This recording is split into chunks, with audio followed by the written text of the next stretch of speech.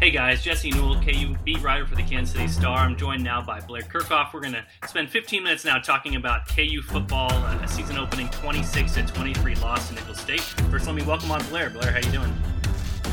I'm doing great, Jesse. Hope you're doing okay. Yeah, I'm doing great. Let's discuss, before we get into any specifics about the game, Blair, let's kind of go big picture with this, what this means for the program. As we know, David Beatty was number one on most hot seat lists for college football in the offseason. Definitely needed a good start to this season to prove that he deserved past a fourth season with the job after a 3-33 start at Kansas.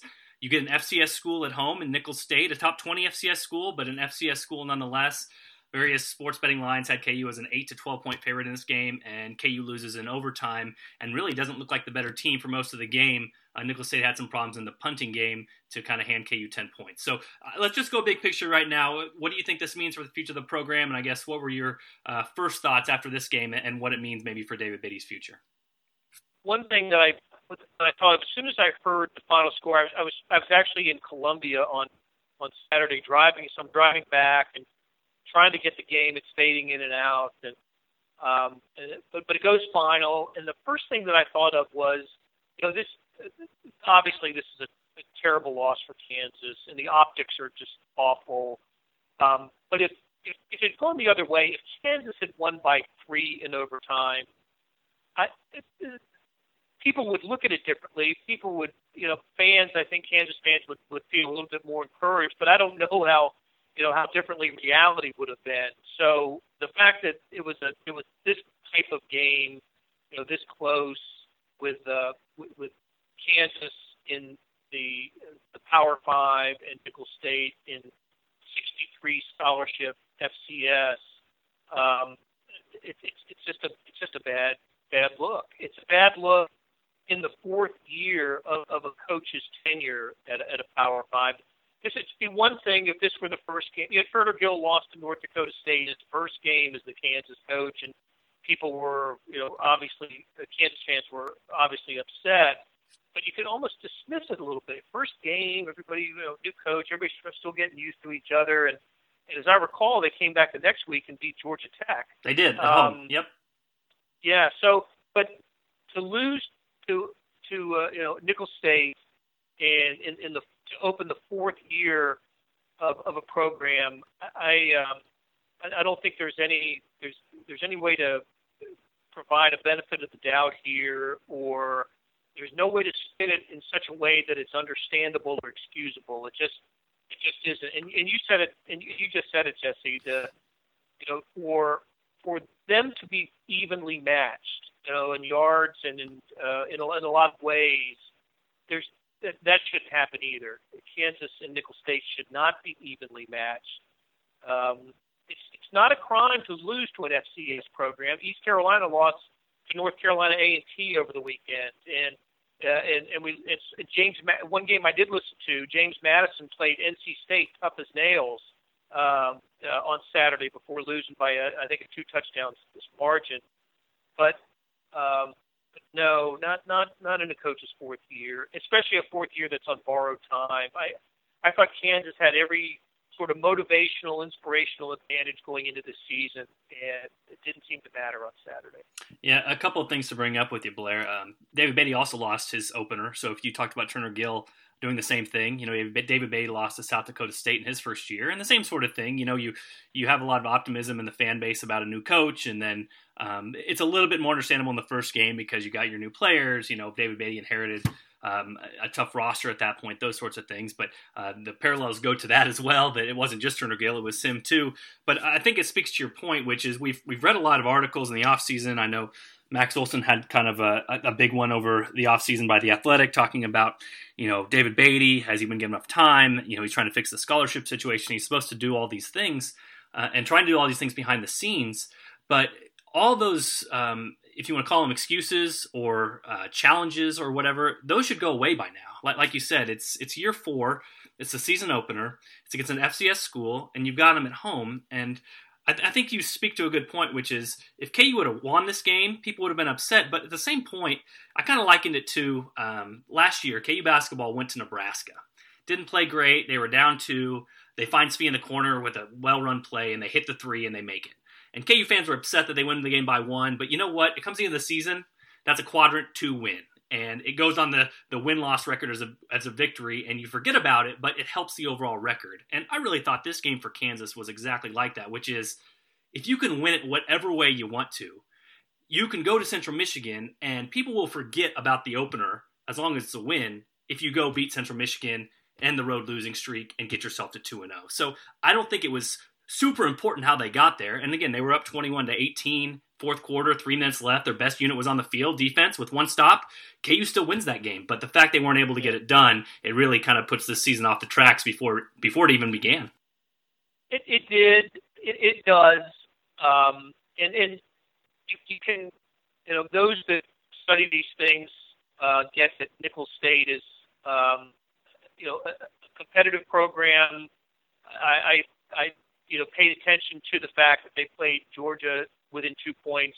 Was it last year or 2 years ago? I can't remember. But it was 2 years ago, Georgia, and then last year they were tied with Texas A&M going into the fourth quarter and lost 24-14. Yeah, so that's those are facts. Those happen, and you give Nicholls State credit for being a program on the rise, a competitive program, probably better than anybody has any reason to expect that's outside of their program. And having said all of that, I just for all the losing that's occurred in Lawrence in the last decade, but in the David Beatty era, you've got to have a result. You've got to get a result, and in the game in which if we can trust the line, because there aren't official Vegas lines on games that are matching FBS and FCS programs. But if we can trust that Kansas was perceived to be a touchdown or a point better, you have got to find a way to win that game. Got to find a way to win it, and it didn't happen. And it was, and so I thought you did a great job, Jesse, after the game, depicting it, and the Joe Deneen, portrait that you painted, just sitting there afterwards. I thought was really, really telling.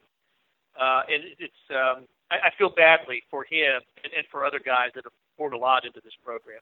Yeah, him and Daniel Wise, I think, are the two that immediately come to mind because both could have gone pro. Joe Deneen said he didn't think about it, but he's a fifth-year senior. He could have graduate transferred. And we've seen guys in the past, like Isaiah Johnson's an example. He played well for KU for 1 year as a JUCO player, got his degree, and then he went to play for South Carolina. So there's at least the option there where you could say, hey, I'm done with 3-33. I'm done with this program. I'm going to go find a better place for myself to play, for myself, and to win some games. And, for Joe Deneen, he's a good enough player to do that. He's a first-team All-Big 12 guy. Daniel Wise, same thing. His brother's in the NFL. He has an NFL future. It appears ahead of him.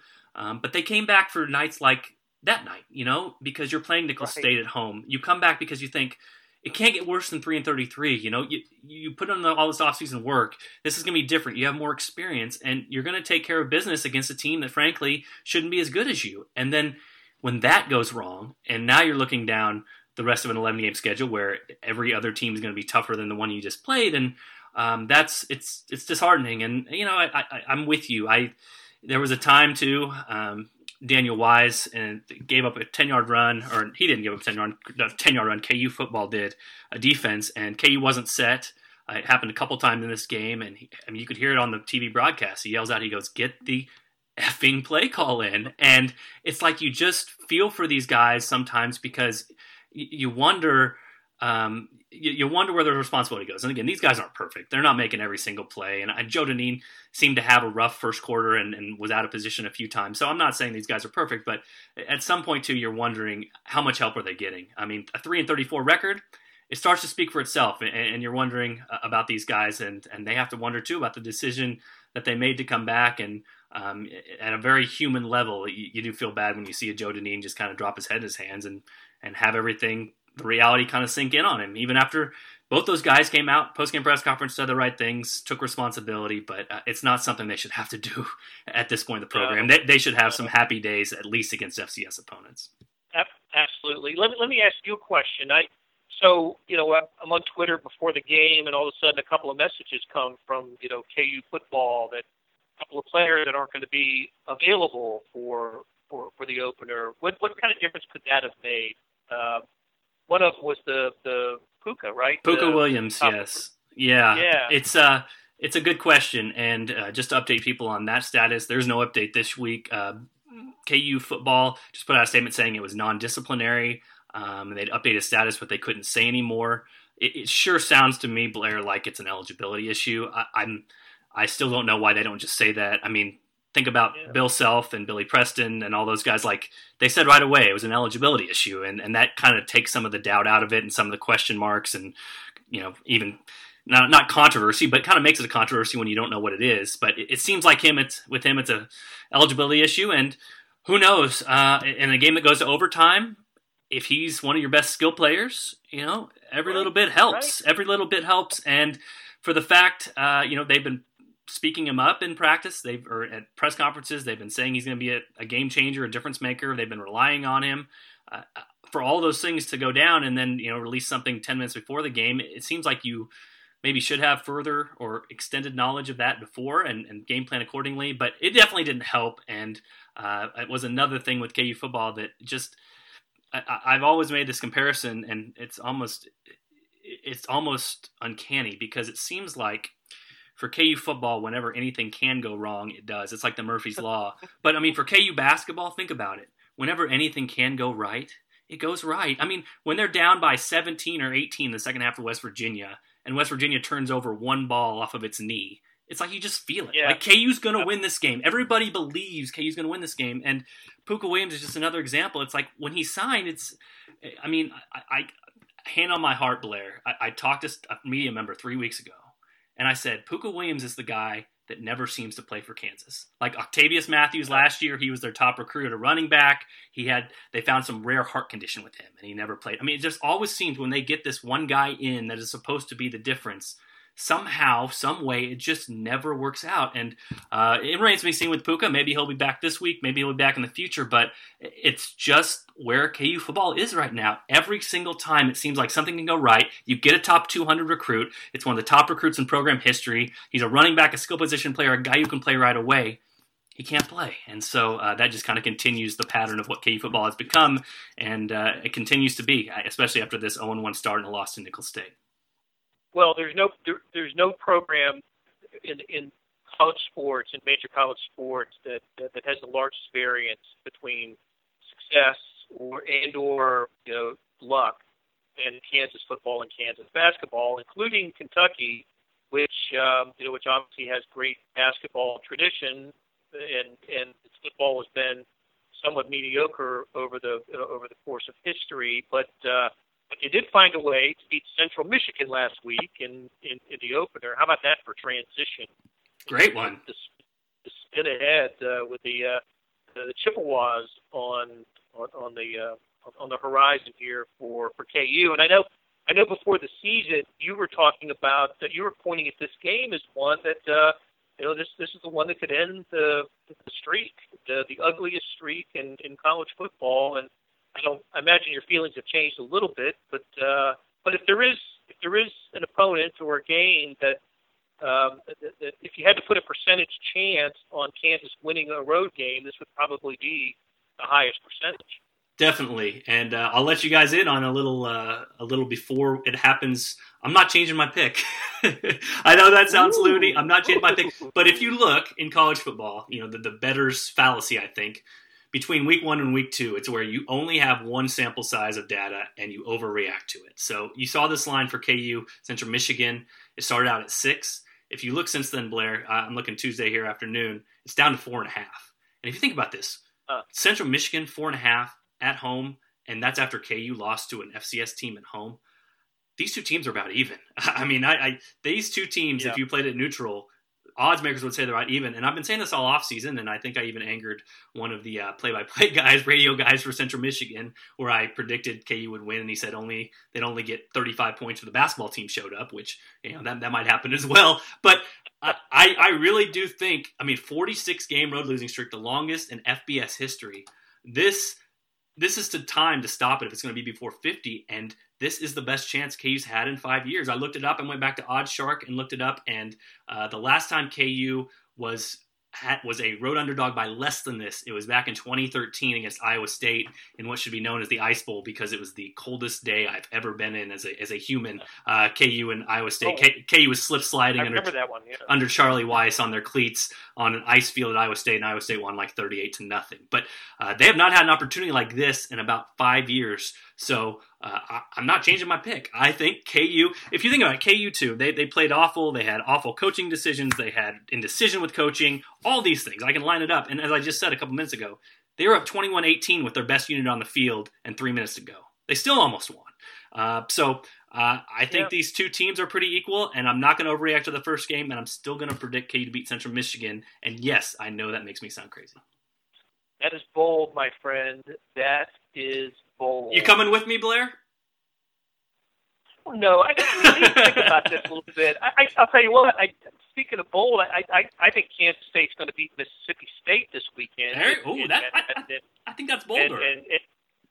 And I've been pointing that I predicted a kind of a rope-a-dope effort from K-State in the opener, which is kind of par for the course for a Bill Snyder coach team, and that's exactly what they got. I don't think they anticipated -4 turnover ratio in that game, and which made it much closer than too much for comfort. But anyway, they pulled it out, and now I think an overconfident Mississippi State team comes to Manhattan.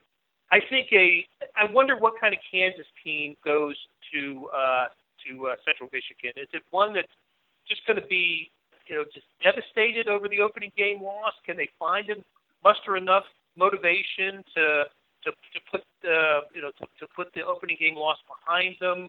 How did David Beatty's team in the post game and in press conferences and media ops this week? Is it the same kind of David Beatty, or is there a level of desperation in his voice?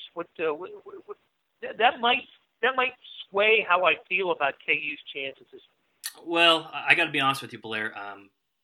With KU football, it's kind of the same old because I'm saying this. I'm not meaning to be insulting, but they're used to losing. If that makes any sense, like it would be more difficult for me to tell you, or easier, I guess, after a victory to say, hey, how things have changed, rather than to tell you after a loss if things have changed. But no, it's kind of been status quo, and they promised to move on. And Joe Deneen, Daniel Wise said they wouldn't let the team give up on the season, and all those sorts of things. There's still 11 games left. All those things that you want to say or that you want to hear from fans, if fans are listening out there. But we will see what happens. Like I said, I think my faith is more on Central Michigan, because if they're only a 4.5 point favorite in this game, then I'm not sure that they're a program much better than Kansas. And as you spoke to, Blair, KU's been so, like I said, when I'm saying snake bit, like with turnover margin over the years. I mean, if you get a +2 turnover margin in this game, you're probably a 6-point favorite, So I guess my faith is sort of in these two teams being equal and KU finally